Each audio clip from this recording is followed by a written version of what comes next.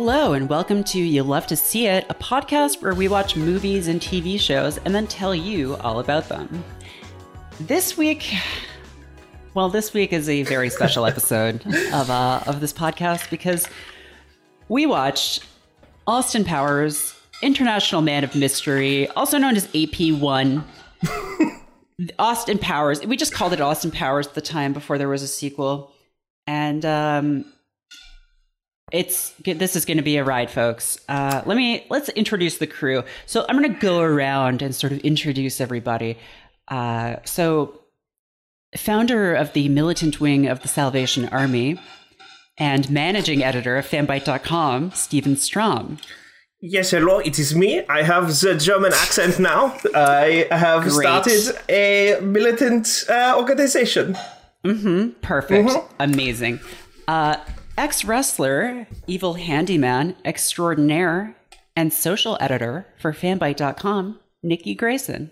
That's me. Hello. Hello. I don't have a voice. You don't need one. That's fine. And lastly... Oh, wow. Was that some shade at my thing? No, but Okay. Random Task doesn't talk, so... Oh, that's true. Sorry. And lastly, a superstitious man. He leaves a tiny keepsake from his good luck bracelet on every victim he kills. Scotland Yard would love to get their hands on that piece of evidence. It's Patrick Gill of Polygon.com. Wow, this is anti-Irish discrimination.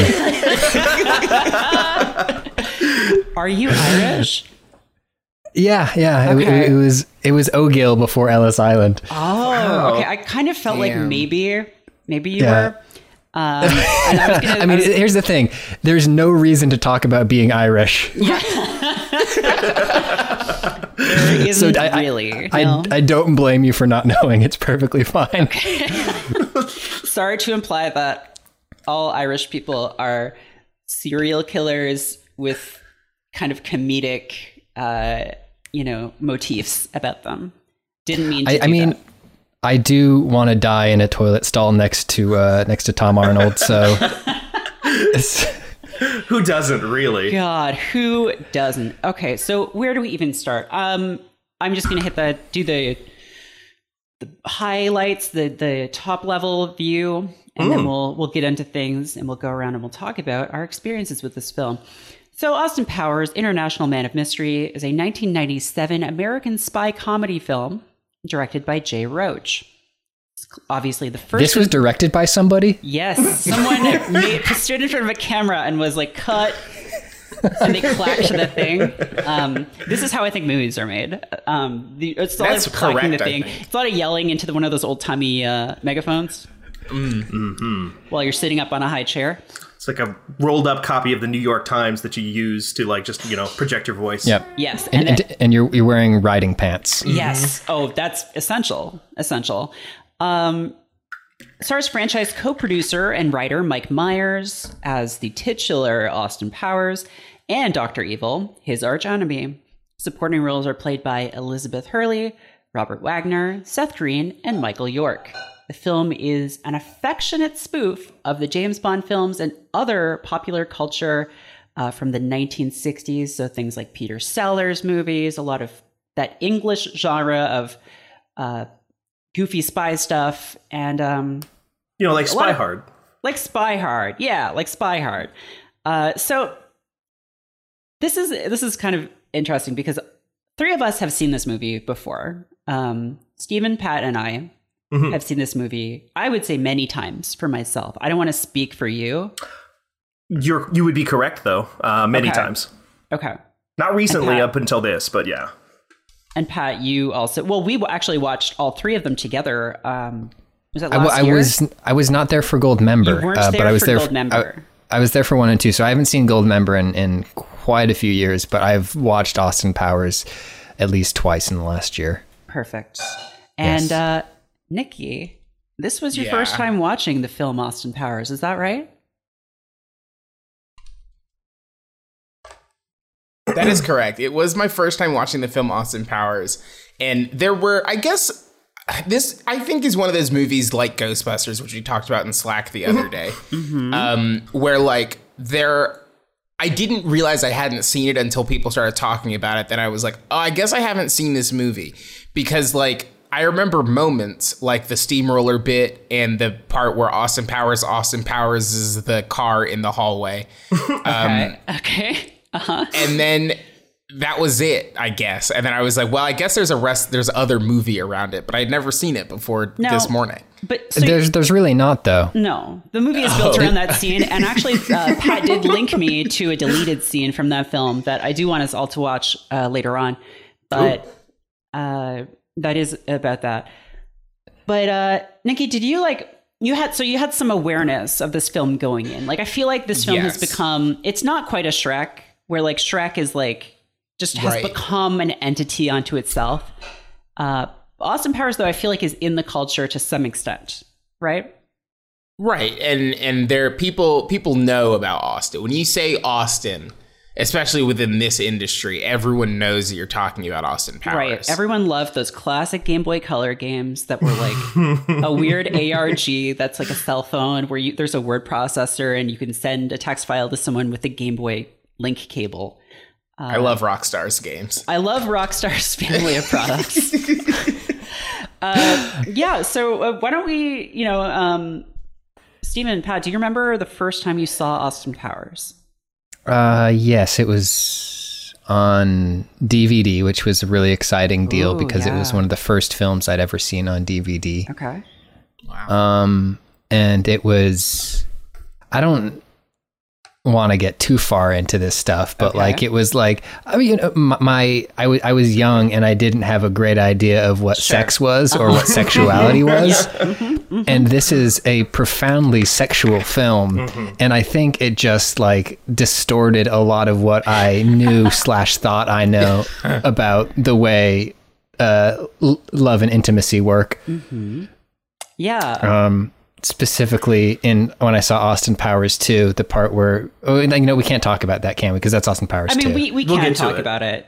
Okay, all right. Are you talking about the Mojo part? I'm talking about the Mojo. Can we say that on a Fanbyte product? We can say Mojo. But can we say what I thought the Mojo was? Yes, and I know it. Yes, you can. There's a part where a fat bastard extracts his mojo, and I'm not saying this like because we're going to be talking about Austin Powers 1, but just to let you know the sort of mindset I had when I absorbed all of the messages this film had. There's a scene where he removes the mojo from Austin Powers' body, and I was like, oh, well, that's just his cum. Yeah. He's just taking his cum, which is his sexual energy. I thought it was literally. And then later on, Dr. Evil drinks it. Yeah, he does, doesn't he? Like John drinking that glass of dog cum. Yeah, like, okay. Well, we've hit our limit for the number of times we're allowed to say that word. I'm really sorry. No, that's me. I did the last few. But yeah, no, this movie, I feel like, came out at a time, 97. So, yes. A time when greed and corruption once again ruled the world, as I've been told. Thank you. But it was like, I feel like a lot of people I know were like starting to turn like double digits in terms of age, and we're just like, and this movie was weird because it was shown on TV in like a heavily edited version, maybe not heavily, but they took out a lot of words. They took out like a lot of the jokes, so they didn't really land anymore. So you were just kind of watching it like, wait, what? You never forget a kitty cat? Like, what does that mean? Or like, oh, a Swedish made pump? Like, what is that a pump weird. for? What are you talking about? But so it was, and also like maybe just because of my family being British, but they were really into it because like my mom had grown up watching the movies that this movie is, parodying. So I feel like I watched this with like family members and stuff. Like it was like a fun like family movie. And looking back, like, I'm not sure. No. I'm not sure, guys. I think probably a lot of the stuff in this movie, again, also did affect my development, for sure. I just wanted to say on the topic of family movies, like I do remember you asked a minute ago when we first saw this, and I do remember that, and it was maybe the exact opposite experience of you, which is that my dad definitely owned a bunch of movies that he wasn't sure if they were like on the line with when it came to like things like sex and violence and stuff in movies. But of course, I was like a red-blooded American human being, and so was very capable of finding where he would hide those things, which was his bedroom closet. And so the way that I watched this movie was like probably, I don't remember the exact circumstances, but it was definitely a time when I was alone at home and I knew where he kept his movies, and he had a DVD copy hidden in his bedroom closet. So I watched it while he was gone one day alone or whatever, and had no context for any of the stuff going on in it, and nobody there to kind of like guide me through it. So yeah, it was definitely like a weird awakening experience, you know? Yeah. I specifically remember asking my mother what it meant in the part where Austin is trying to stop himself from being horny and starts saying, Margaret Thatcher naked on a cold night, Margaret Thatcher naked on a cold night. I was like, what is that? What is he? What? Who is Margaret Thatcher and what is he talking about? Yeah, this movie just had a lot of questions. But you mentioned something, Merritt, which occurred to me in the first shot of this movie where you actually see Austin Powers. So the movie begins with Dr. Evil, no face, just being villainous. And then he sort of disappears for a minute. And then we're in the 60s during Austin's heyday. And I was looking at him and I was like, okay, this is a reference to something, but to everybody who grew up watching this movie, it is just what it is. That's just Austin, like the way he dresses, like the weird world he exists in. Yeah. Like there is no nostalgia attached to that for everybody who fucking remembers Austin, for the 12-year-olds who went to see Austin Powers. So he's the origin of that stuff. Like, but what is the stuff that it's based on, and were we supposed to know? Well, I think older people were supposed to know. So I think people, the thing that people forget about James Bond is that those movies used to be a lot goofier. Like there's a part in, I think, Moonraker where a pigeon does a double take when it sees a boat from the canals in Venice onto land. Like a bird does a double take. The Roger Moore era of James Bond movies is like just straight up comedies at that point. Yeah, for sure.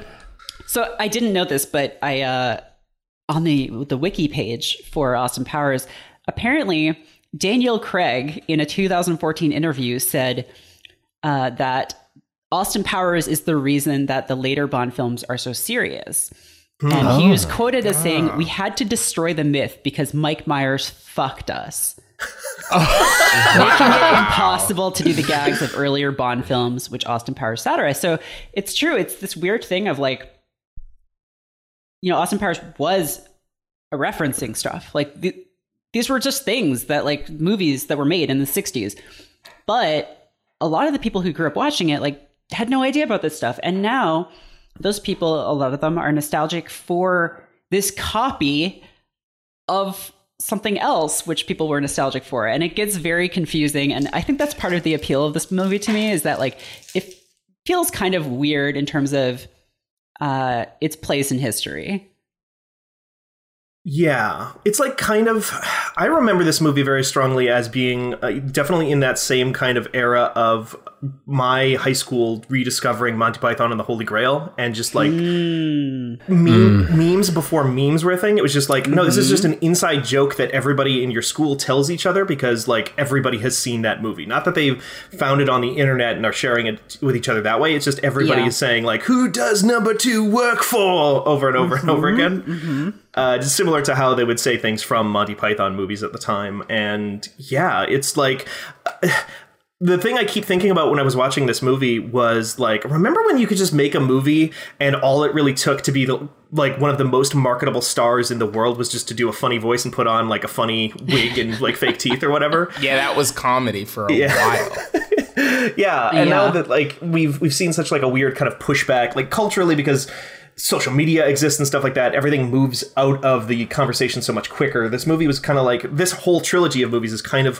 one of the last cultural touchstones pre kind of Shrek era, turning into like everything becomes a meme. Everything is like trying literally from the ground up. Corporations are like, how do we make this into a meme so more people pay attention to it? It's like kind of interesting in that way. Yeah. It's extra interesting. So go ahead. No, please.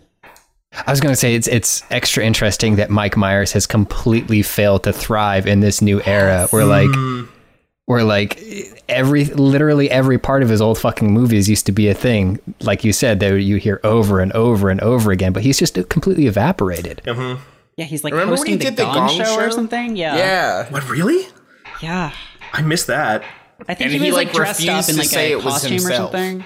Yeah. Oh boy. Because, like, I knew that he basically stepped out of the limelight after The Love Guru kind of just, like, tanked his career, right? Like, that was a big thing at the time. Oh my Yeah, God. remember that? I The do. Love Guru was the first Pat and I watched PG-13 it film I saw. together. Oh God. Weird. Yeah, we did.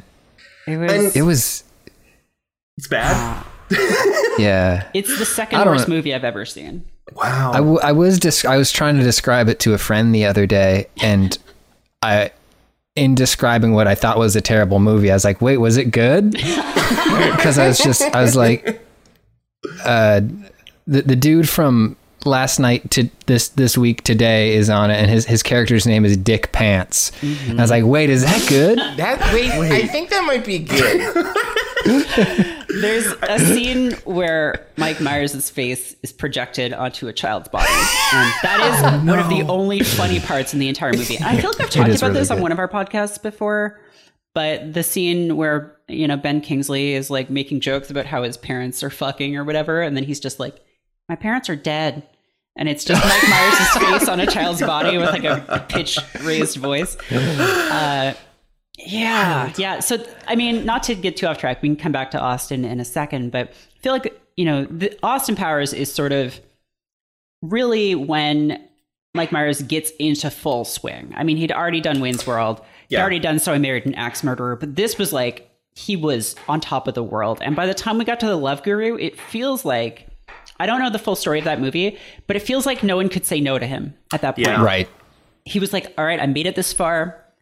I'm going to do my passion project now. It's a movie about hockey. It's about making a guy do hockey good by like doing a bad Indian accent and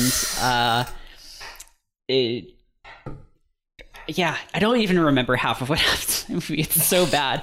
And it did poorly, unsurprisingly. I think that... And I think go ahead. Oh, I was just going to say, on the topic of the like Love Guru stuff and the bad Indian accent and stuff like that, the parts of this movie that hold up the worst, something it says in the Wikipedia description here is it calls it an affectionate spoof, of James Bond films. And I think the movie does best when it is like punching up or just making jokes about like, you know, people being weirdly supportive of each other. Tom Arnold's whole bit is like, could go a very certain way. Yes. Where it's like, could be just like gross out humor of just like, oh, he's taking a shit. Oh no. South Park. But instead he's just like, yeah, buddy, come on, you show that turd who's boss. And it's like actually kind of funny, I think, partially because of that. But the worst parts of this movie are like, oh, Will Ferrell in brownface, huh? That's still in here. Yeah. Mm-hmm. Yeah. That's, yeah. I always forget about Mustafa, and then he just shows up and it's like, oh yeah. I had no context for who Will Ferrell was the first time I saw this movie. So I was like, oh, that's an interesting accent. I wonder where that guy's from. But yeah, I agree. The Austin Powers series, and especially I think the first film, has this kind of optimistic tone to it Yeah. that is very different from a lot of parodies, even parodies of this genre, in that, yeah, it's just kind of like light and like fun. And it I mean, obviously, like it draws on this energy of the 60s and, you know, psychedelic vibes and just like free love and everything. And that comes through in the structure of the film, I feel like. So it's, I don't know, it's like a pleasant watch, most of it. And even by today's standards, in a lot of ways, some of the like more when the movie gets a little political, it's actually kind of aged, I would say, very well. Like the whole bit about just like, yeah, we finally showed those capitalist pigs who's boss, eh, comrade? It's like, oh, Austin, if only. Yay, capitalism. Yeah.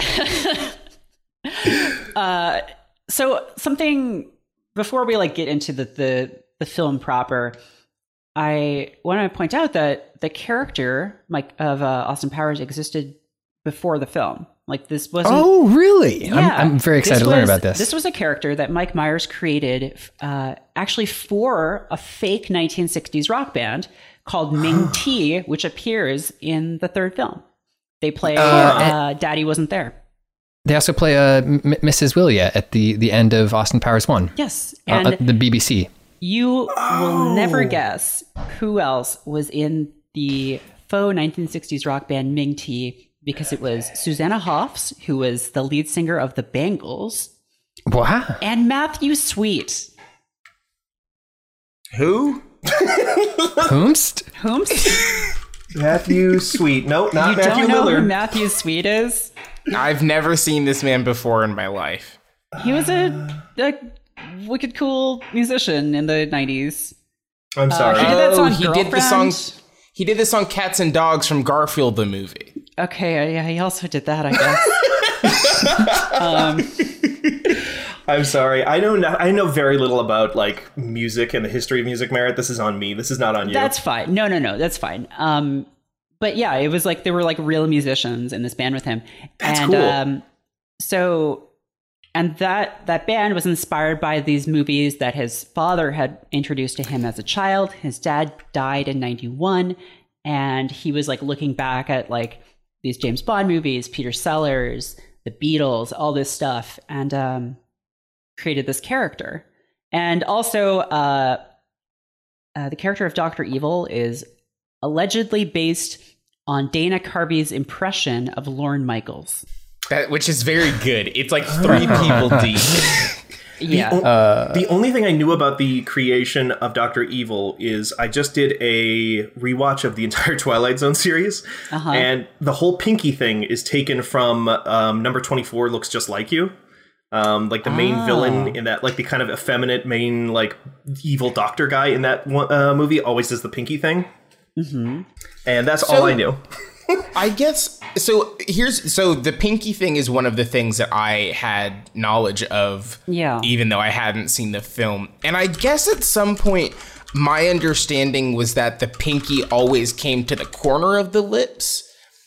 And that's what I thought too. Whenever I was like, when I was a child and kids would do it, like everyone like always went to the corner of their lips on either side. Mm-hmm. But that's not where the Pinky goes. The Pinky goes like over the lips.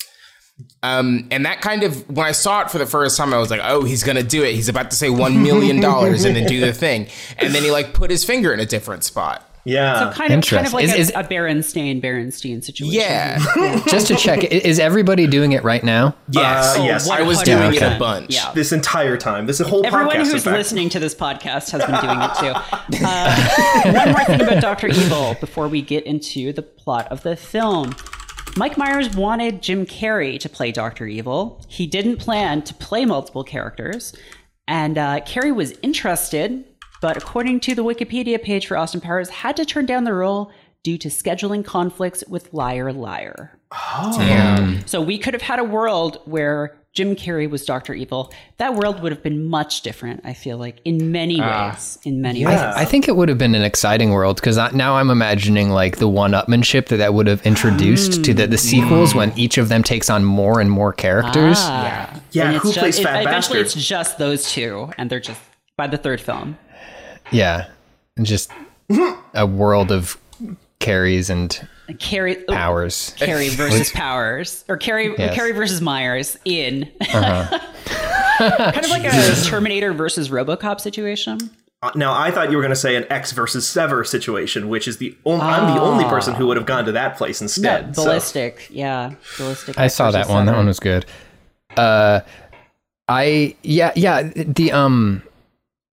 Just sorry to back it up real quick. The thing about a trend in Mike Myers stuff that you mentioned earlier, you said that this is based on like things that his dad showed him. And I think a thing that he is not good at as a comedic person is introducing people to the things they need to know to think that the things he thinks are funny. Yes. Oh my God. Are you going to talk about Goldmember? We don't have to talk about Goldmember right now. We can talk about Goldmember later. Goldmember is a really good example, though. We should do an episode devoted to all 3 movies. We've locked ourselves in at this point. But Pat, you were the one who told me about where his inspiration for that character came from. It was, so I have listened to the commentary tracks on all of these films. So when he was talking about the inspirations for Goldmember, he was talking about it like this thing that other people had experienced. And it was something along the lines of, in England, yeah, maybe it's over in England. People vacation within Europe, and sometimes these Dutch people come and they never wear sunscreen. And he's just like describing these racial stereotypes about Dutch people that I've never heard. But he's just like, yeah, so we put that in the movie. It's like, you thought people would fucking get that? Right. You thought somebody would look at that? That's why his skin's peeling, because he doesn't wear sunscreen. Okay. Right, yeah, that's why he pulls pieces of his skin off, is because like he's vacationing in America or in England. He's spending time on the beach and he's not taking care of his skin, which is, I guess, what Dutch people do. I guess, yeah. Now I see why it's funny. Deranged. It's just deranged. Yeah. It took 20 years, but I got there. Finally, I can laugh again. Yeah, but just a lot of jokes in this one where I just sort of put it on myself for just like being too young to not get what was going on. I think are just cases where Mike Myers had a very, very specific cultural reference that he wanted to make and didn't prepare anybody for it. Anyway, sorry. No, don't apologize. That's good context. So let's get into sort of the scene by scene, the sort of play of the narrative in the film. So, of course, the film starts out in the 60s. Austin Powers thwarts an assassination attempt by Dr. Evil. And then Dr. Evil decides to freeze himself in space. And which that jump is bonkers. Yeah, it's like, I took the L on this one. You, so. I'm going to try again in 30 years. I've dismantled my entire organizational structure right before this in a fit of like petty rage. So I guess I have nothing to go off of anymore. Like, why not? So obviously, Austin is like, well, Dr. Evil will come back at some point. So please also freeze me. And then I will come back to face my nemesis. So essentially what we're dealing with is a kind of what was that Stallone movie? Demolition Man? It's a kind of a Demolition Man situation here. Yeah. I think it's important to note that, unless I'm misremembering, that decision happens completely off screen. Like, I don't believe we ever get the moment where Austin... Please put me in the freezing machine. No. It's sort of a cliffhanger that he's still... This ultimate weapon still exists against evil. I believe it is one Basil Exposition who explains that one to us. His decision after the fact. I didn't get that until... I think it had been so... Like, when I was a kid, I was like, I don't know what exposition means. Is that just like a funny sounding name? That's good, though. That is a good joke. I had that written down as a note that's a very good joke. That's a great joke. So 30 years later, in 97, the year the film was released, Dr. Evil returns. And in the meantime, since he's been frozen, his henchman number 2 has, who is played by Robert Wagner. Yeah. Which, incredible. Has developed VirtueCon, which is also a great joke. Just like virtue. Oh, it's like virtuous. Yeah, we're not evil. Don't worry about it. It's like the opposite of evil. They're the legitimate front of the evil business, and they're actually like much more profitable than any kind of like harebrained schemes. But Dr. Evil, of course, does not care about business, and he decides to steal nuclear weapons and hold the world hostage for $1 million. Is everybody doing it? Is everybody doing it? We're all doing it. Absolutely. Okay, great. My notes my notes for this section were that like it was the pacing of the movie moves like an actual film up until the first thought out boardroom scene with Dr. Evil. Yeah. Because like the gags in the scene where they're bringing Austin Powers back to life are all like well timed and they're short and to the point. I wrote down the phrase warm liquid goo phase. So good. Incredible. Which is, we've all had our warm liquid goo phase. Which is a great gag. Evacuation complete, goes on long, but it's not like... But then as soon as we're in that fucking boardroom, it just immediately becomes like, okay, well, we had all these people sitting around a table and they just went for a couple hours. Yeah. And here's what we got out of that. Yeah. They just sprinkled that throughout the movie at this point. The like laughter scene, I think, is the one that really sticks out to me, is just like going on way too long for what they think, how funny they think that is. Yeah. I mean, a lot of this movie, like, probably a third of this movie was improvised. Mm-hmm. So it definitely seems that way. And I'm pretty sure that, again, having watched the commentaries on this film. It was, yeah. There's like a lot of... I remember this at the time, seeing this as a kid, but I didn't like put two and two together because I never really watched SNL a lot, so I didn't know Mike Myers was an SNL guy. But it feels that way a lot of the time when he's especially just like mugging for Elizabeth Hurley constantly throughout this movie. He'll like tell a joke and then look at her and said like, "Is that funny?" And then looks back at the camera and it's just like, "Oh, I guess this is just how like humans interact, right? I'm not a human being yet, so I don't know what it looks like. I guess this is how you talk to a girl." And that's how the movie kind of goes for like a long time. Yeah. So he does immediately begin sexually harassing her. Oh, he does. Yeah, no, that does start right out the instantly. bat. That's not great. But later on in the film he does turn down sex when she's drunk. So, 5 good guy points for Austin Powers. We stand a woke king. We stand a woke Absolutely. Now, just as a little sidebar for a second, I did the little musical sting that happens quite a lot in this film. And I want to talk about the composer for this film, who is George S. Clinton. And I want everyone, and viewers at home, you can play along too. I want you to just search George S. Clinton on Google image search and just sort of see how that treats you. Wow. Boy, howdy, huh?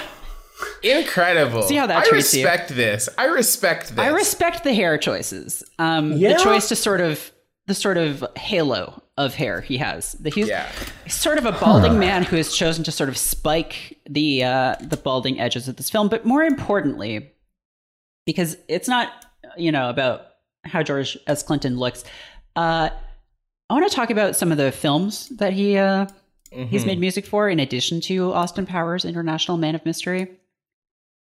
And these are films he has won awards for. He did Mortal Kombat. Ooh. He did The Santa Claus 2.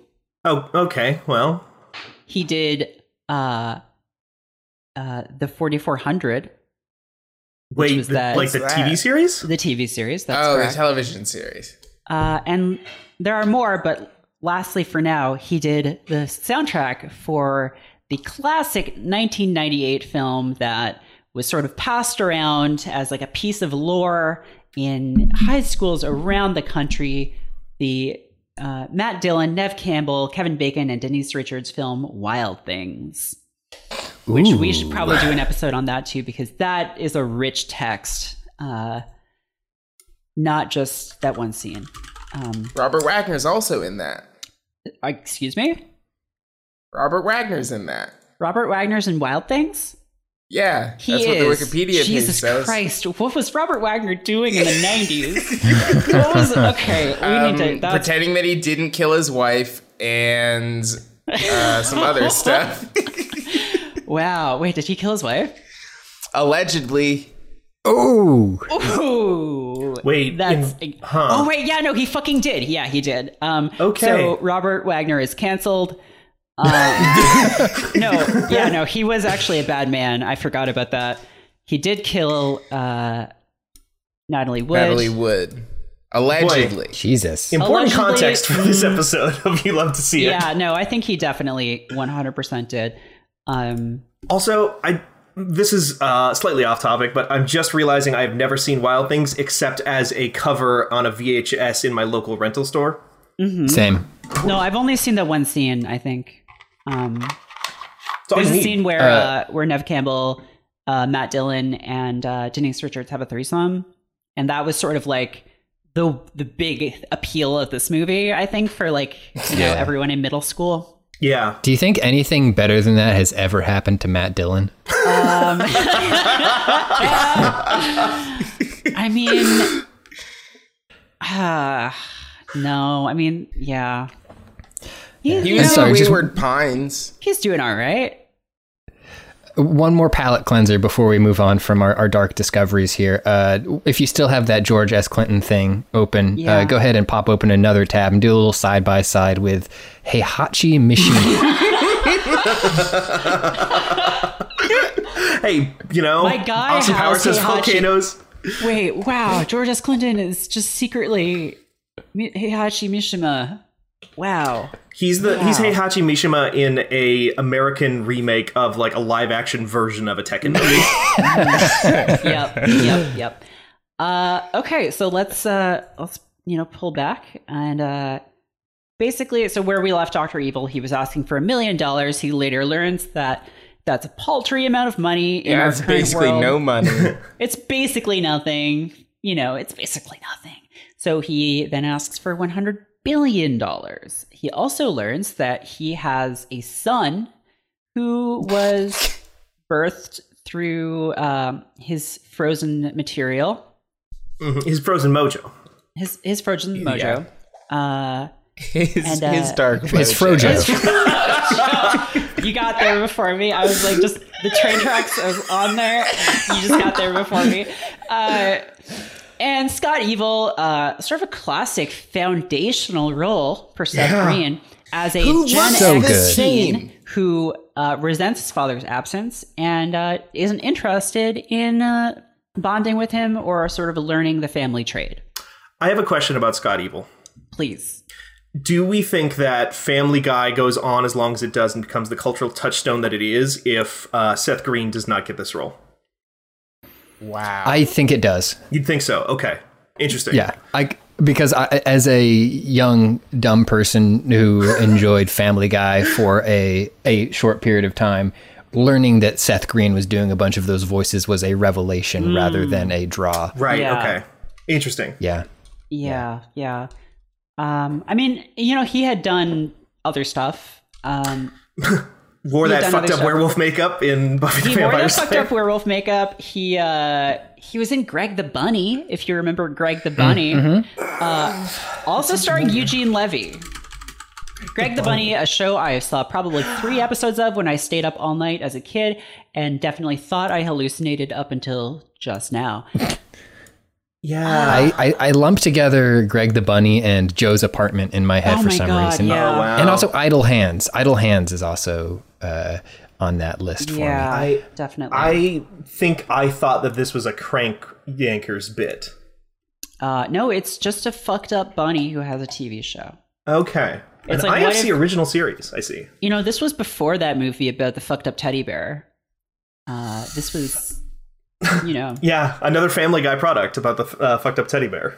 Yeah. So, what's his name?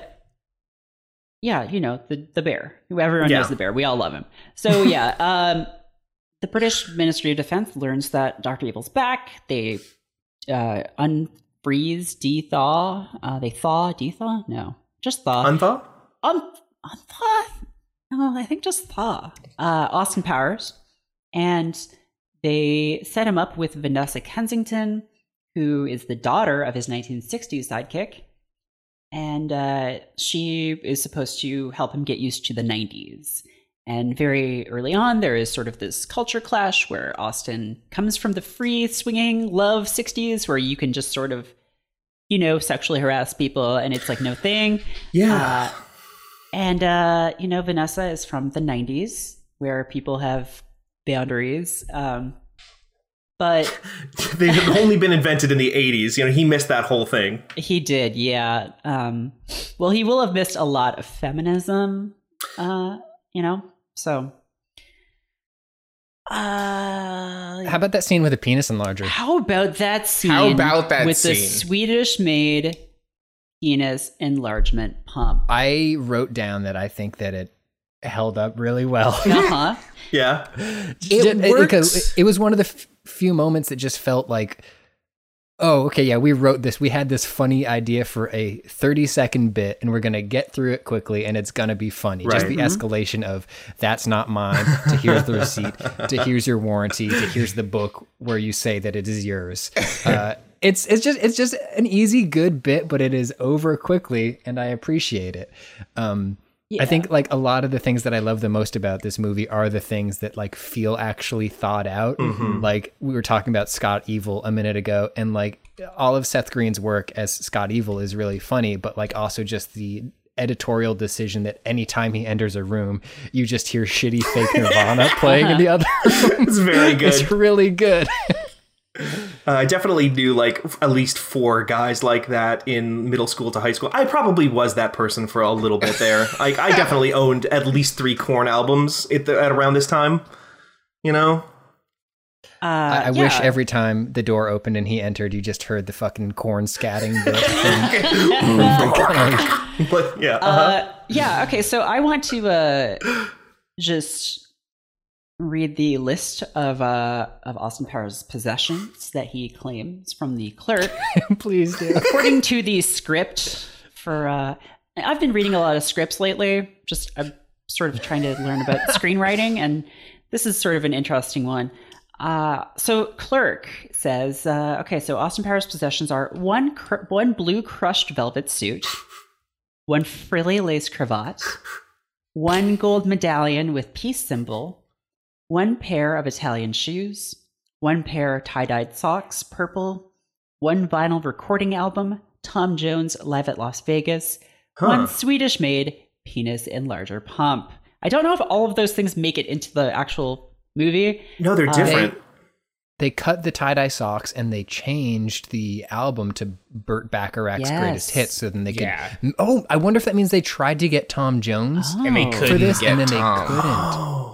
It's also a male symbol, not a peace symbol on the medallion. Yes, true. You're correct. Wow. It's the Mars thing.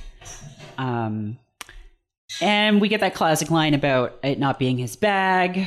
And then there's this sort of bit where he also has the credit card receipt, the warranty card, and the book about how he loves them. So The Swedish-made penis enlarger and me. This sort of thing is my bag by Austin Powers.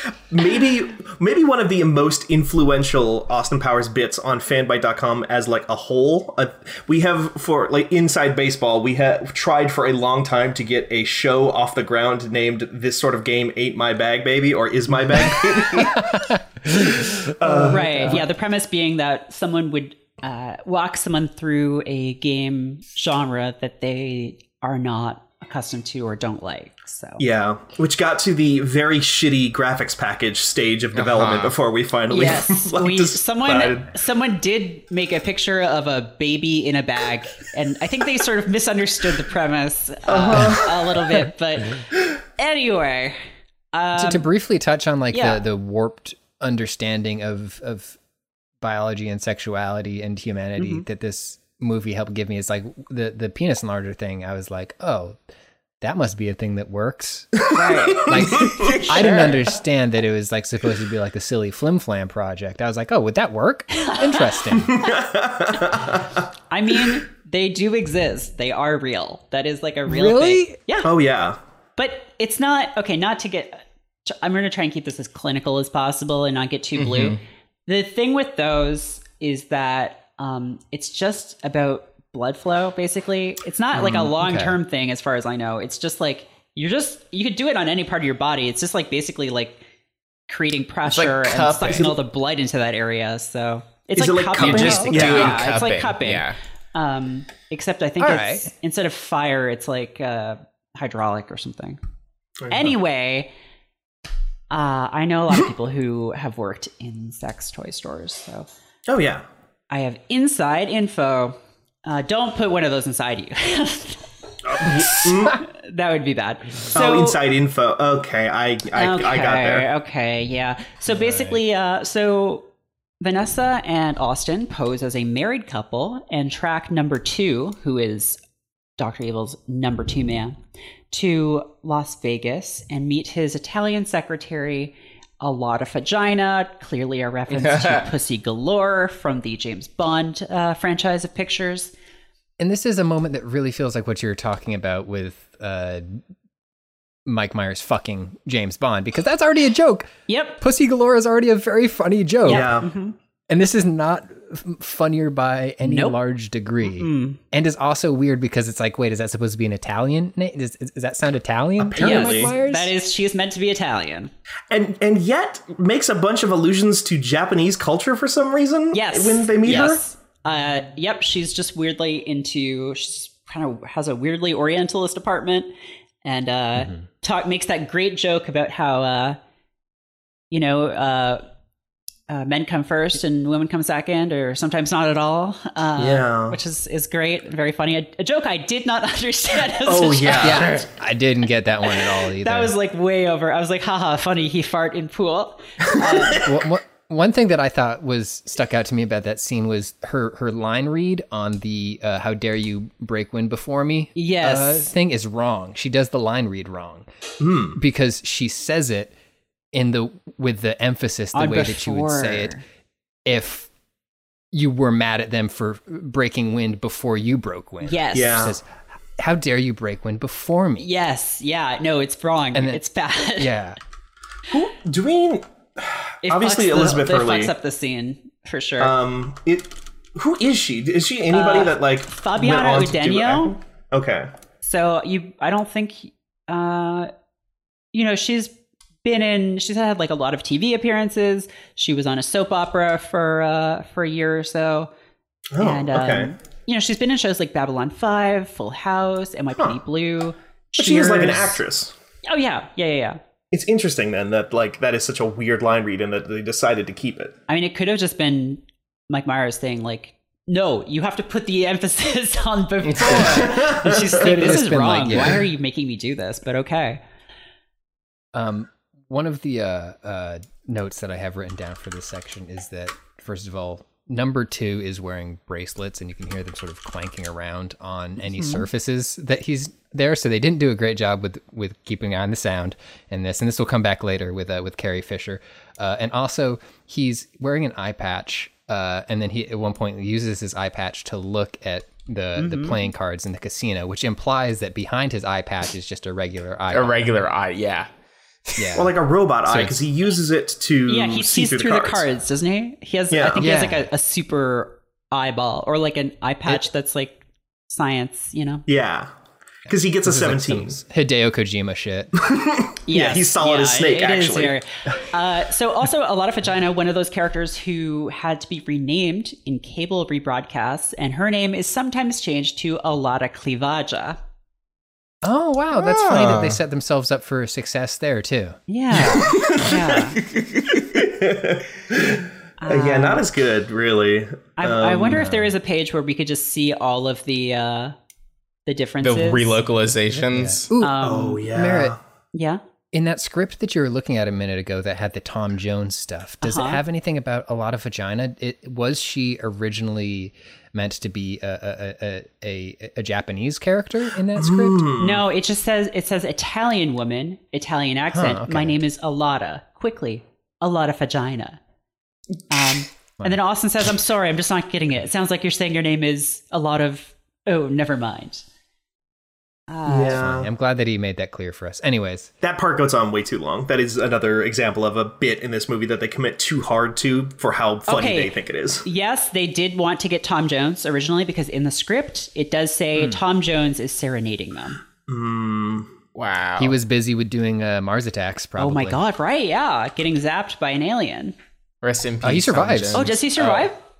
He survives to help repopulate the Earth. Yeah. Oh my One of the God. final shots of Mars Attacks is like him emerging from a bunker with like these singing birds and like lizards and deer standing around him and two beautiful women. Oh my God, incredible. Good for Tom. Clearly don't remember a lot about Mars Attacks. Me neither. I was very upset by the way the aliens looked. They did really scare me. They as a scared child. me. They scared me so fucking much. They're What a nasty. cast in that movie. Jack Nicholson, Glenn Close, Annette Bening, Pierce Brosnan, Danny DeVito, Martin Short, Sarah Jessica Parker. This was a huge fucking production. That's another episode. Jack Nicholson also playing double duty. Yes. Natalie Portman, Pam Grier. Remember that this is like only a few years after like 1989 Batman, which is like that, like the height of Tim Burton's just like blank checkitude in the guess. Hollywood. This was 96 though, so it had been a few years. But he had other hits between them too, I think, right? Also, it's based on a set of trading cards. Oh yeah, Topps trading cards. yeah. Unreal. You could just make movies in the 90s. Before superhero movies, you could just make a movie and be like, I want to make a movie based on a set of trading cards, and I want to get everyone who's famous in it. Like, I want Glenn Close and Natalie Portman and Danny DeVito to be interacting. I want Danny DeVito to offer his Rolex to one of the aliens, and they kill him with a laser beam. and they were like, yeah, here's $10 million. Here's $70 million, actually. $70 I want to million. have Pierce Brosnan's head make out with Sarah Jessica Parker's head as they're rolling around on the ground. That does happen. That does happen. Here's $15 million. We need to do an Sarah episode Jessica. on that movie, huh? Yeah, probably. I don't think it's actually good, but like... It is. I watched It it again a is? couple months ago. It's genuinely... I don't know. Okay. Maybe you'll watch it and disagree, but I thought it was genuinely really good and funny. It from seems beginning like to it end. might be my bag. The most of the memories I have of Mars Attacks is I had like one of those $10 you buy it at Target in the PC section of a Target games section because they don't have much of a PC thing. Yes. They had a Mars Attacks video game that came on like 2 discs. In one of those big And- cardboard boxes? Yeah, like Yes. Nancy Drew games. Yes. And it was super, super hard because I could never get past the first mini game. It was like a collection of mini games, but you had to beat the first one to move on. And it was just like one of the aliens just big on your monitor, speaking English and saying like, fix my head. And all these cracks appeared on his like glass screen and you just had to like click on them to like solder them in place. And every time I lost and his head would like explode into goo on the screen and it was fucking legitimately scarring. Oh, apparently. Anyway. Okay. Yeah. Okay. We have to get off Mars Attacks because I'm looking it up now and there's some really interesting stuff about those cards. But back to AP. So Austin sleeps with the Vagina to discover Dr. Evil's plans to drill a nuclear warhead into the Earth's core and trigger volcanic eruptions worldwide. And then Dr. Evil is like, oh, I know how we're going to beat Austin Powers because I will use his weakness or his mojo against him by creating fembots who have guns. They have nip guns. Nip gun. I love to see women of that caliber. Which that's not bad. That's not bad. Okay, No, like pretty let's good. just be. But then they sort of step on their own Oh, yeah. dicks a little bit there with him explaining the joke afterwards. Yeah. Yeah, right. They can't just Yeah, let anything. It sit. was a joke that was everyone in the room was smart enough to have gotten. So the fact that they then walk us through it makes no sense. Yeah. No, it's it's not great. So yeah, they take a bunch of UN guys hostage. There's that fun bit at the UN where all of the Americans look like JFK. Wait, does that actually happen, or because I'm reading the script right now and I don't remember? I don't. Yeah, I don't recall this, but In the final product, the UN scene, if they went for that, they didn't play it up enough. But they did play like every country is just the broadest stereotype Yes. of that country. yeah, Yeah. there's like a geisha and like one of those people who moves the boats in Venice. Yes. A gondolier, Yeah, I that think. sounds right. Oh, there's a beef eater there. Yes, yes. Yes. It's very. Um, It's I'm starting to think hilarious. this movie might be kind of silly. might be a little silly. Yeah, they do Project Vulcan.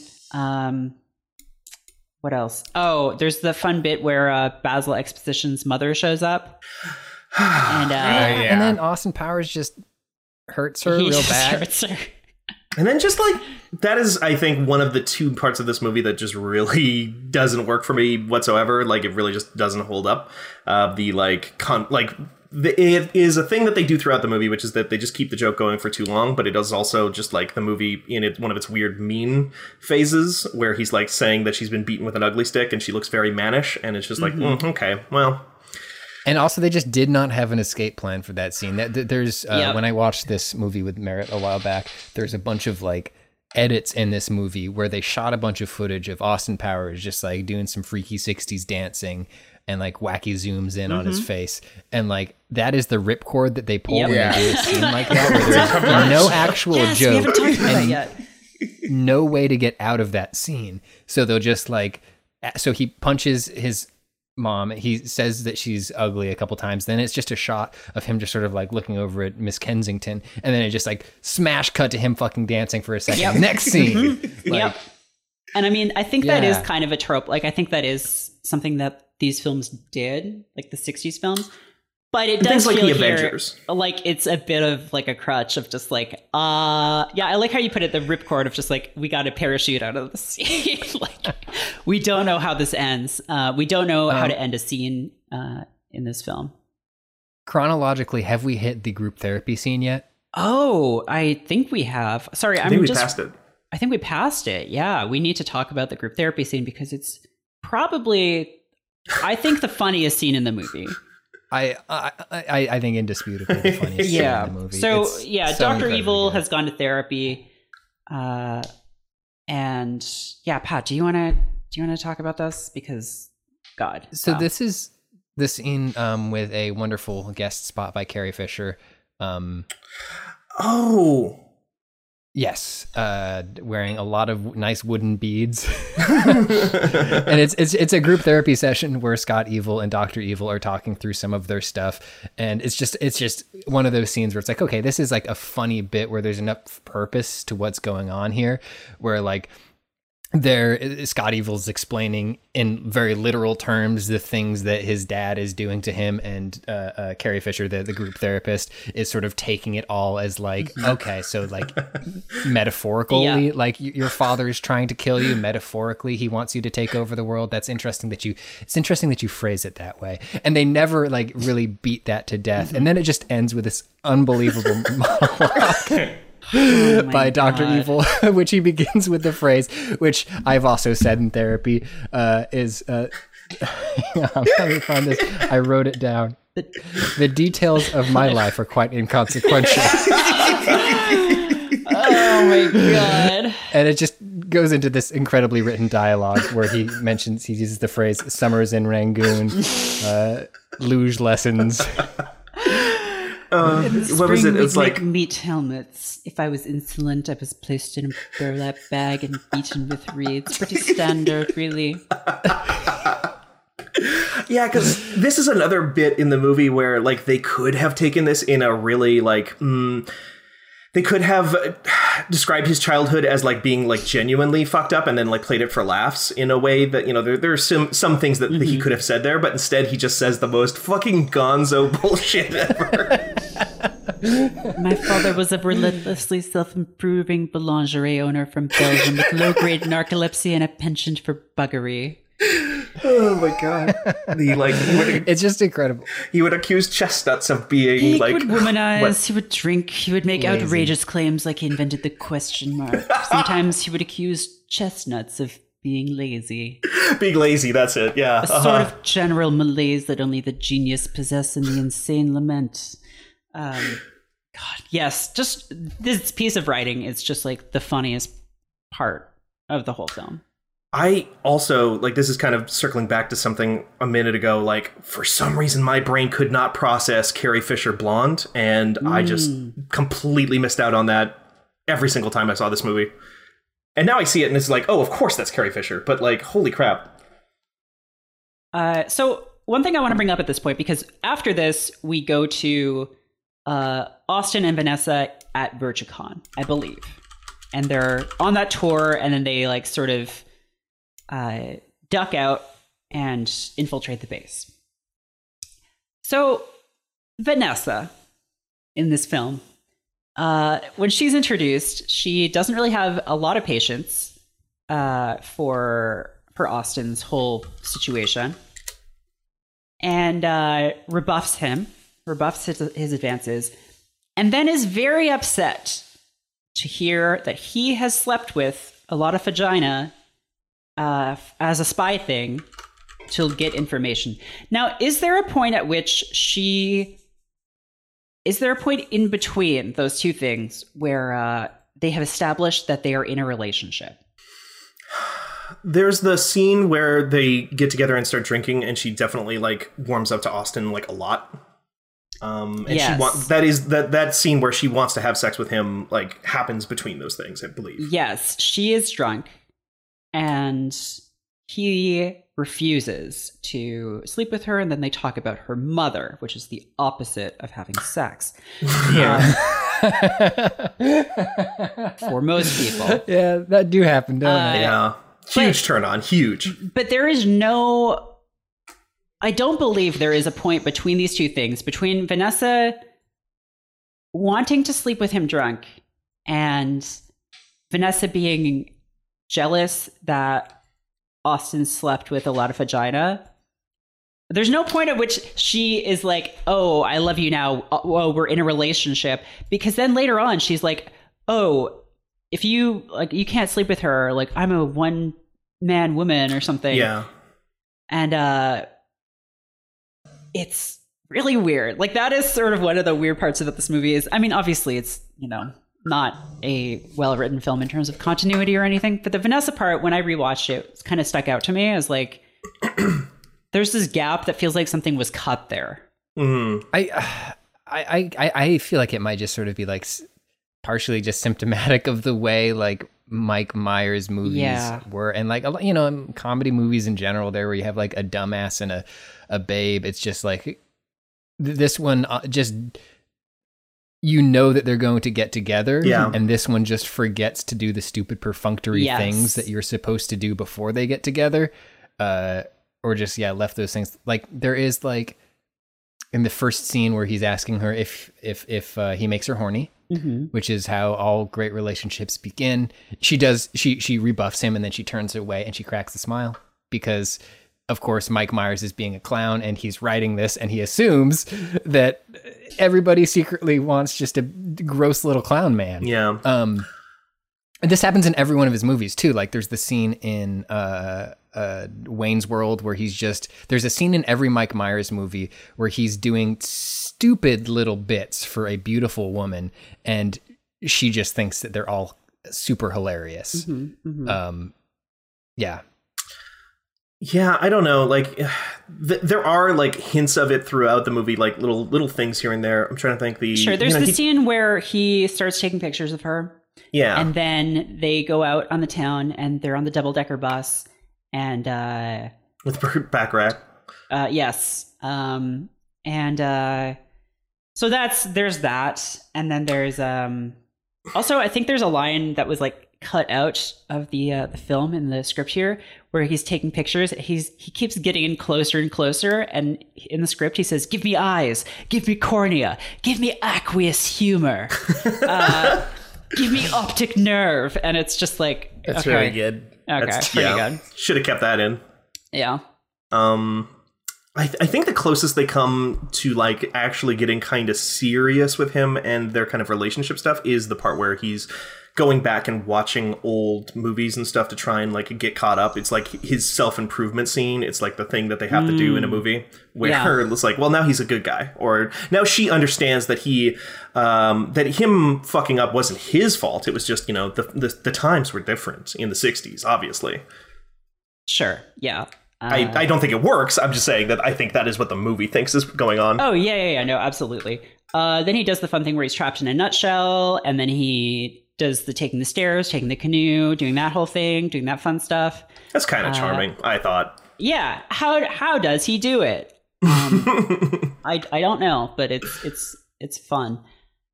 So they infiltrate VirtueCon, and this is a bit where we get one of, I think, probably my second favorite moment in this entire movie, starring Michael McDonald as henchman Steve in just an incredible performance as the henchman who is screaming no as they very slowly approach him with a steamroller. And at this point, I would like everyone to watch.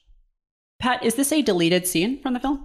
Yes, this is a deleted scene. It's a deleted scene from the film Austin Powers, and it takes place, well, you'll see.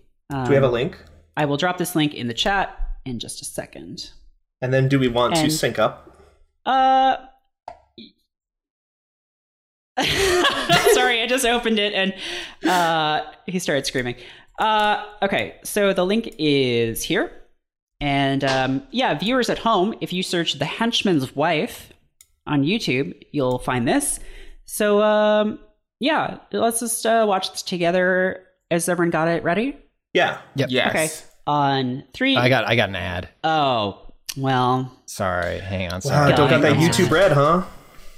All right, here we go. All right. 3, 2, 1, go. Damn, you hate it. You hate it. A lot of red light on his face.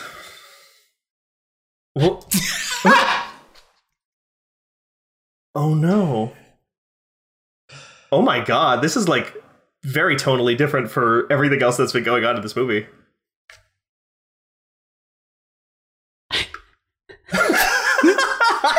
Good picture.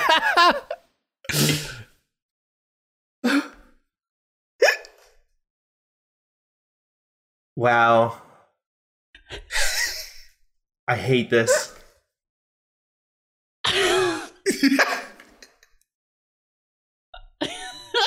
No. This is precisely the kind of humor that is poison to me. I'm sorry. I know it's funny, but that kind of Schadenfreude just really messes me up. God. Not to be a downer.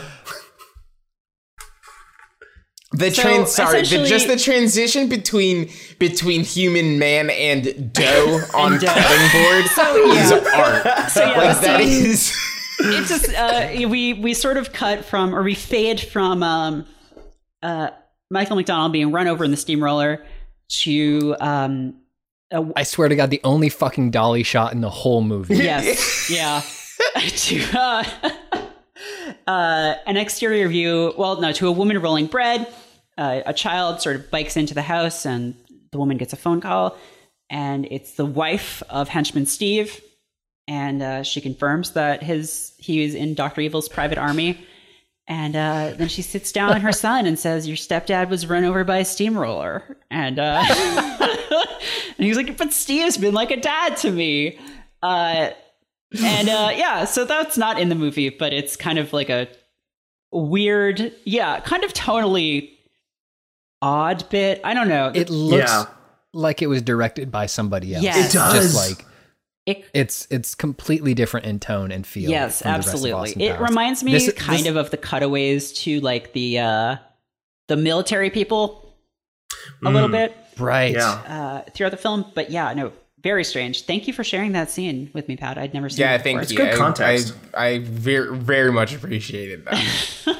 I also remember they specifically cut it because, like you said, it was a downer. Yeah, it really is. Like, yeah, most of the people who die in this movie, which does happen, are just like bad guys, and so I don't feel bad about it when it happens. Yeah, no, they're bad people. It's fine. Yeah. They deserve death for their crimes. Exactly. That guy deserved to have his head eaten. Yeah, sure, by the sharks. It's no way to get ahead. They were sea bass. They were sea bass. That's true. That's the great bit about how he wants sharks with lasers on their head. Can't get them. They get very, what is the term they use about the sea bass? Ill-tempered? They're ill-tempered. Yeah.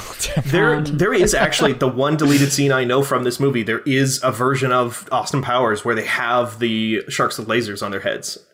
Wow. And there's like a shot of one of them like sticking its head out, and like I forget who it shoots. It shoots somebody with its laser. It shoots like number 2 or somebody and that's how they die in the original cut of the movie. Oh, you're right. Yeah. Yeah, because yep. I don't have that. I don't have a link to that or anything. I'm not as prepared as Pat was. Or but wait, are you sure that's not just a scene in Goldmember? Oh, is there a scene in Goldmember? Oh, maybe it is. Maybe I'm mixing up my stuff from when I was Because younger. I think in Goldmember he finally Scott gets them for him, I think. Oh, yes. As a gift. There are freaking... Are those freaking sharks with freaking laser beams on their heads? Yeah, Sorry. That's when Scott is starting to go evil. He's starting to lose his hair. Yeah. Two more Scott notes. One of the many like Dr. Evil boardroom scenes, one of my favorite moments that I wrote down is where Dr. Evil asks Scott what his plans are for the night, and he just very casually says, "Well, there's a good titty movie on the Skinamax."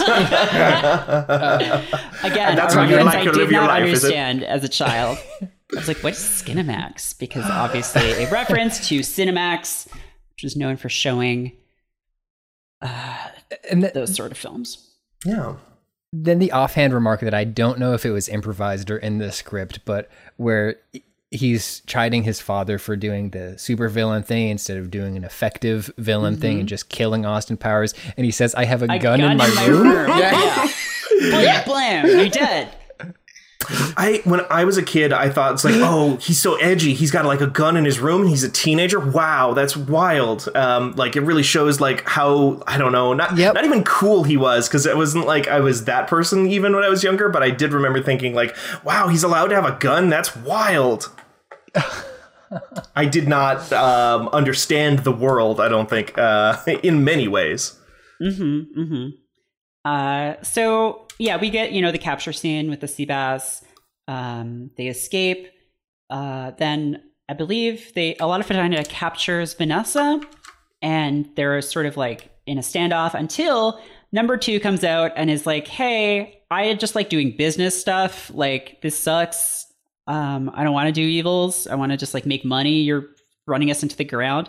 Dr. Evil kills him by dropping him into the fire pit underneath his base. And which works now. It does work now. Quick sidebar here again. Have you all seen the scene from That Mitchell and Webb Look where that is a riff on this? No. I'm not sure I have. There is a supervillain character who recurs a few times in that show. And there's a scene where it's very funny where he is trying to get a trapdoor installed, but he has a contractor who is just like really about, obeying or following health and safety rules, and just lists all the reasons why he can't do that. And then they settle on like a trapdoor, but like it has just like these safety cones that go around it and like an alarm that comes down and says like, warning, trapdoor activating. That's pretty good. So yeah, look that one up, everybody. That's fun. Number 2 tries to betray Dr. Evil, and then Dr. Evil just activates the base's self-destruct mechanism and escapes. Into another cryogenic freezing chamber. Yes. Yes. Which breaks it's not correct, which I guess is a teaser for the second film, because there's electricity that happens when it closes the door, and that's the universal indicator that it's not working correctly. Yeah, he only gets like half frozen because he does appear at the end of the film to say like, I'll get you yet, frickin' Austin Powers, or something like that. And then he's cold. He's freaking cold in here, Mr. Bigglesworth. We haven't said the name Mr. Bigglesworth yet. No, we haven't. Good name. We all loved saying it about 20 years ago. It was so fucking funny. It was so fucking funny, guys. That a guy that bad would have a cat with a dumb name? Yeah. Holy shit. He just loves his little hairless cat. We did not also specify that, like, actually he doesn't, like, he activates the self-destruct and does not immediately go to freeze himself. He does immediately go to feed his cat while all of this, like, a gunfight is happening in the other room. Oh, we skipped over the fembots, too, actually, because that happens before this. Right. So he unleashes the fembots on Austin, and Austin turns the tables on them and uses his powers of seduction and mojo to make them so horny that their heads explode. Yeah. And he does it all without exchanging moginations. Now, they get cross-moginated, though, I thought, was what he did say. Now, is that different from crossing moginations? He said, yeah, no, he cross-moginated them without crossing moginations. Oh, okay. Which is, that was the moment in the film where Austin Powers' dedication to monogamy was finally tested. Oh. Yes, and that's where he ultimately wins the approval of Miss Kensington. And also that one guard. Yeah, that one guard. I think the only queer character to ever appear in any Austin Powers movie. But even that is like it's not played like a gay panic type thing. It is actually like the joke is just that like he's way into Austin's like whole shtick at that point. That Austin Powers is just so sexually magnetic that it doesn't matter. Like they do say earlier on that like women want to be with him and men want to be him, but like it's sort of like played like, no, just fucking everyone is horny for this guy. Yeah. Like, he's so fucking cool that everyone is just like into him. And I like, on the one hand, it's like, okay, this is Mike Myers, just like, hey, wouldn't that be groovy? On the other hand, Austin Powers is kind of hot. Yeah. I'm sorry, but he kind of is. Merritt, I'm 100% with you on this hill. I'm ready to die. Sorry, can I read you from the script about that scene? about how that screen is described, or that scene? Please do. Okay. So he throws the cigarettes in their mouths, and then Austin begins to do a seductive striptease. The fembots are aroused. He takes off his shirt, revealing his hairy chest, and focuses his sexual energy on one fembot. She begins to shake violently, her head shaking back and forth like in Jacob's ladder. Whoa, okay. That's a reference to pull in this moment. Right? I mean, they're not wrong. Like, they do the head shaky thing, but it's just weird to include in that script. That scene... that scene charming. Probably... It's charming. That is probably the scene that has stuck with me. Like, after I stopped caring about Austin Powers, that was definitely the scene that probably had the most like impact on me as like a human being, and just what I found it attractive in general in the world. I would say, like, I don't know, Austin Powers does have kind of a thing going on. Like, I know it's like goofy that he's super hairy and all that stuff, but like, you know what? Honestly, like, he's got like a good smile when he looks to the camera sometimes, even though he's got those fucked up teeth, but they're not so fucked up that it's like completely like unbearable to look at or anything like that. You know, he's confident. He's like, playful. Yeah. He, wears a cool suit. Mm-hmm. It's a good suit. It's a good suit. Like, honestly, yeah, those are all great qualities, I think. Yeah. We get a lot of shots of him, like, he's in his underwear throughout this thing, and like, it is kind of interesting that, again, for a minute there, Mike Myers, one of the most marketable men in like Hollywood, like probably more so for Shrek later on, because Shrek, like the Shrek franchise made a fuckload of money, so not really him on screen so much, but he's just like kind of flabby. Like we see a lot of him just kind of like, not super built or anything like that in this movie. And yet, like I said, it just kind of works. Just because, again, like just his general charisma on screen kind of works for me. And like there was a time when that was just enough to make a movie. You could just make funny voices and do funny faces into a camera, and people kind of liked you for that. Yeah. Simpler times. Times. So Austin and Vanessa escape, and they get married, and they're attacked during their honeymoon by Random Task, who hasn't done anything in the entire film except for the first time we see him when he throws his shoe at that statue's head and knocks it off in a obvious reference to Odd Job. And he's also the one that captures them initially. Oh, okay. After the steamer. And he drags away the random bodies. Yes. Sorry, he drags away the bodies of the people killed by the fembots. But he hasn't Which done is actually his kind of thing. funny because they call him Random Task, because all of those things are just sort of... Yeah. Well, it's, Odd Job, Random Task. So, yeah, he hasn't done his shoe thing again since then. He does his shoe thing on Austin, and it has about as much effect as you would expect, which is to say, not a lot. It is irritating. Who throws a shoe? I'll tell you who throws a shoe. That hero guy who threw a shoe at George Bush. Again, this joke aged well, actually. And his name because is... it was just 4 years ahead of its time. His name is Muntader Al-Zaidi, and he has a great Twitter presence and is super buff. He's like super ripped. Oh. If you haven't been checked in with him recently, he's a journalist, and I think he's doing great. Nice. And I've heard a lot about him lately, actually. He seems like he was like in the news again. He's just fucking jacked. So we love to see it. They subdue him with the Chekhov's penis pump. Right. They get him really horny. Well, it's unclear how this works. Like, I think, because again, the way these things work is with pressure, right? Yeah. So somehow, though, this does work through clothing. Through the cloth, yeah. I don't know if that would... I'm guessing, that might have been limitations of the PG-13. Sure. Maybe on the page can't there's just like pull his Random dick Task, out. fully nude. Yeah. Yeah, he just pulled it out. He pulled it out. He's like, I thought we were shooting another Wild Things at this point. I'm sorry, I'll leave. Let me see. Let me see what it says in the script. The shoe has not killed him. It has just hurt him slightly. And then, wait, what? Okay, things are much different in the script. Oh. In the original script, Random Task confronts Austin before he's trying to press the abort button for the countdown. Oh. He throws his shoe, same thing, no effect. And Austin kills Random Task in the script by throwing a big gulp on a pile of exposed wires that electrocute Random Task. Damn. What?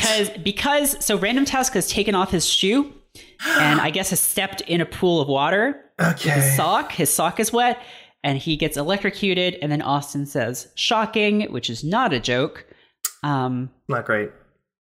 I will say he hits the abort button and all the eruption footage runs in reverse. That's cute. That is kind of cool. cute. I was going to say that actually sounds like, and you guys can correct me if I'm wrong about this or if I'm out of turn, but that actually sounds like a better ending to this movie, because I think actually like the last 8 minutes of this movie are not super great actually, compared to especially where we start. Like, it just kind of feels like it kind of ends. It's like, Dr. Evil's gone. They're married now. They jump from, like, we're not even sure if they're, like, really an item to being married. And then the fight with Random Task just kind of feels a little slapdash. I don't know. Sure. I mean, it's sort of like a coda to the film. Puts a cap on it. We forgot the part where Austin takes Scott captive. And Dr. Evil is just like, I don't fucking care. Just kill him. Yeah, do it. Kill the little bastard. Whatever. And Alada then in the script claims that she had never actually slept with Austin Powers because of the teeth. Oh. And God, I want to see how that, because then if Random Task doesn't. Wow, okay, that's different then. That's way different. How does it end in the original script? Like end. They make him an official agent again, I guess. Oh no, they make Vanessa an official agent, and then Carrie Fisher comes back, gives them all medals. No, they just like Basil goes away on a helicopter, and then Austin and Vanessa are on a helicopter, and then they go away, and then they just keep panning up to space until we see Dr. Evil. Okay, that almost feels like I think I like that ending better. Personally, I guess. Yeah, I don't know. But I guess it doesn't give us the room to canonically kill Vanessa off 10 minutes in, like, after the events of this ending of the movie in the next film. Yes. True. Which is the thing that they did. Which I guess they got Elizabeth. I guess maybe it was just a different time for getting actors back into movies and on contracts and stuff, that you could just have Elizabeth, or maybe she was on like a 2-movie contract and she was like, I would not like to be in this one a lot. If I could just like appear for 10 minutes, that'd be great. Okay, wait. So in the original script, there's this bit where they advertise fake laser discs of the Austin Powers movies as if they were this long ongoing saga this was just the most recent one. And they show a clip from a 70s one, or they show a black and white one, then they show a clip from a 70s one, and then they show like an Indian version where there's just like some other guy playing. It's not Mike Myers, it's some other guy playing Austin, but it's just like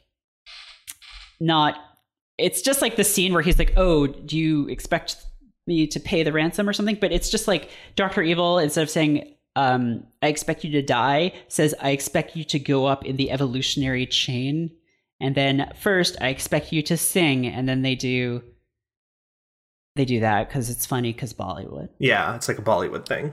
That's weird. Well, that's weird. I guess someone did say no to Mike Myers, because those things, a lot of stuff in the script was cut. So yeah, I mean, the You Can't Say No to Him probably started roundabout after this movie, probably, right? Yes, I would expect so. And that's Austin Powers. International Man of Mystery. Is there anything that we left off that is important that we didn't mention? I feel like we're going to end this call and I'll be like, oh my God, we didn't mention, Seth Green has a Sega in his room or something. Yeah, they did say that. Are we supposed to tie this into gaming? No. No, that's the last thing we want to do. Absolutely not. Yeah. Although I will say there is video footage somewhere of me playing the Austin Powers Game Boy Color game that I made a year ago when I was in LA for E3 and had nothing to do. So I just downloaded ROMs of those games and played them. And game is, I think, a generous term for what those are. Yeah. It's a digital recreation of a thing you do on the back of a cereal box. Yes. And it's a fake cell phone for your Game Boy Color. Yeah.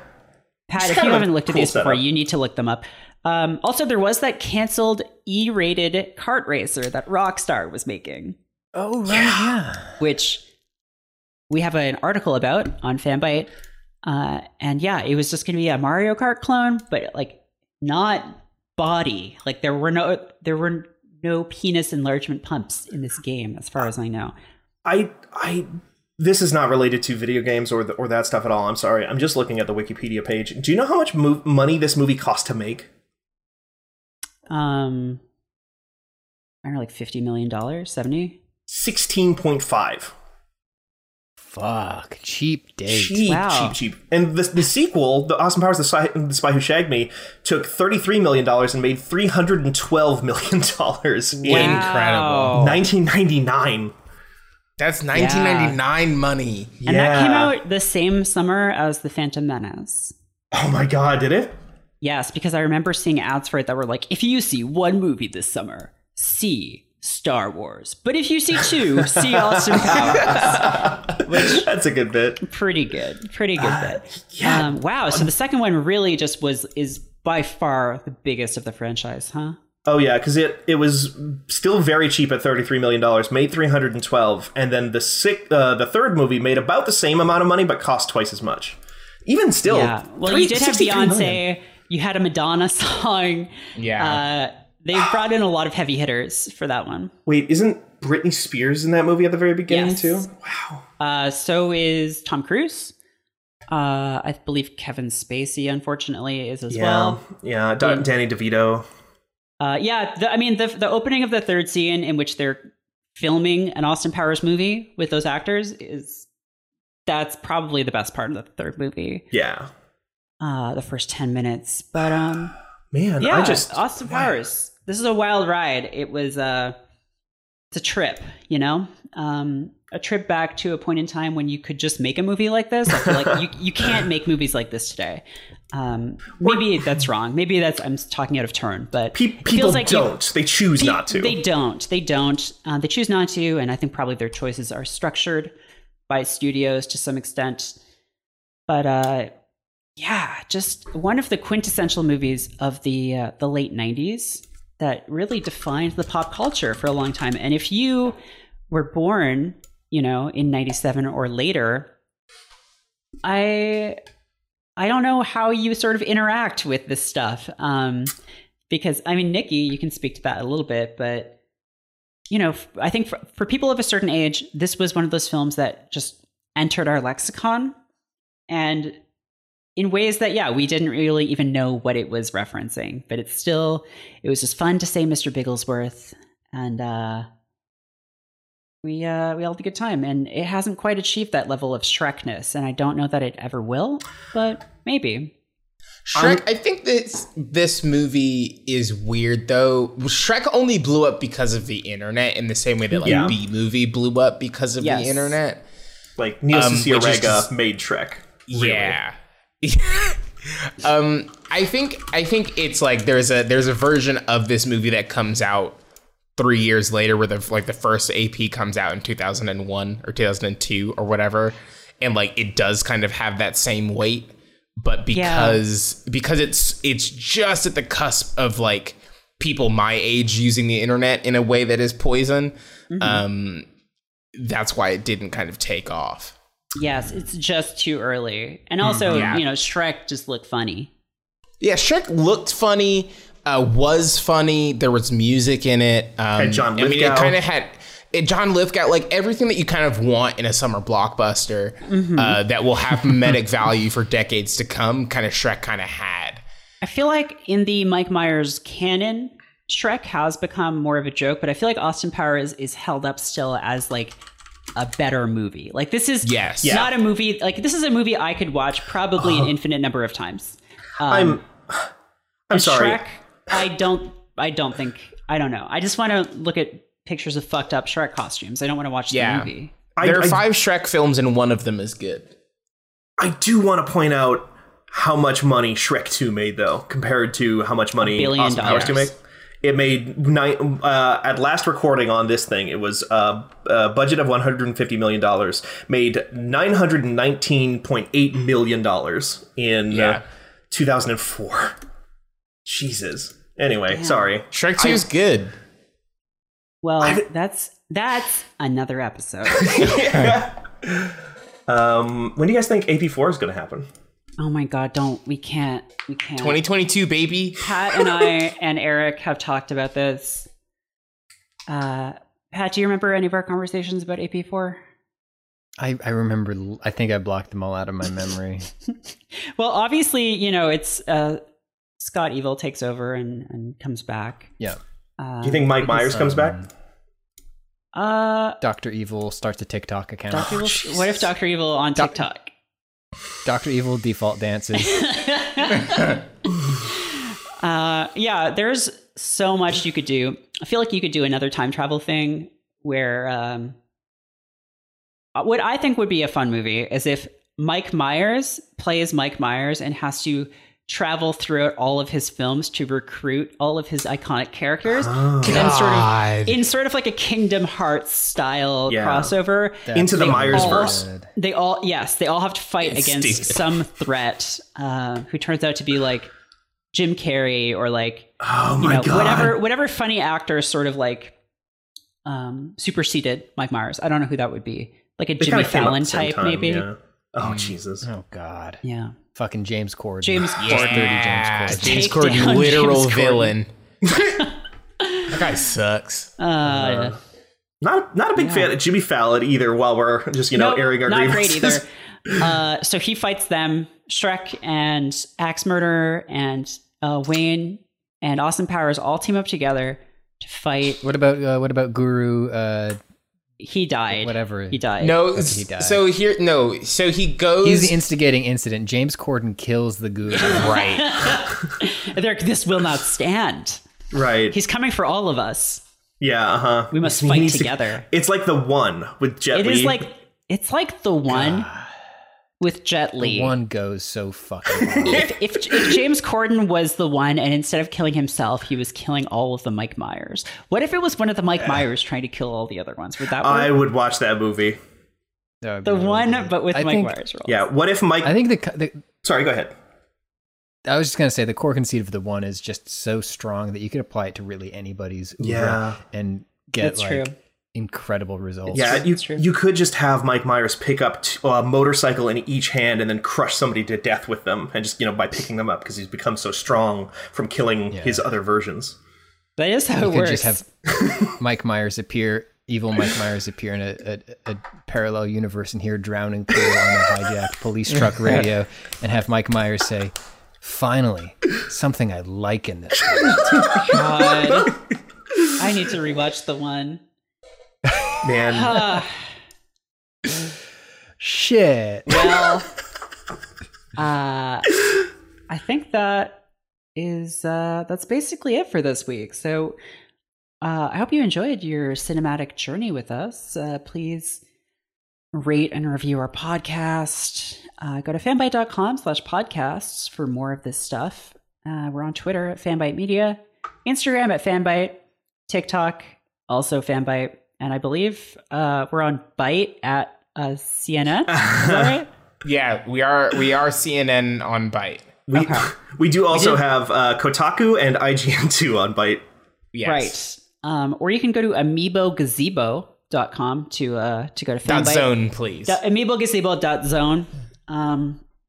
Pat, everyone knows about Polygon. They all love it. But what are you working on over there lately that people might want to check out?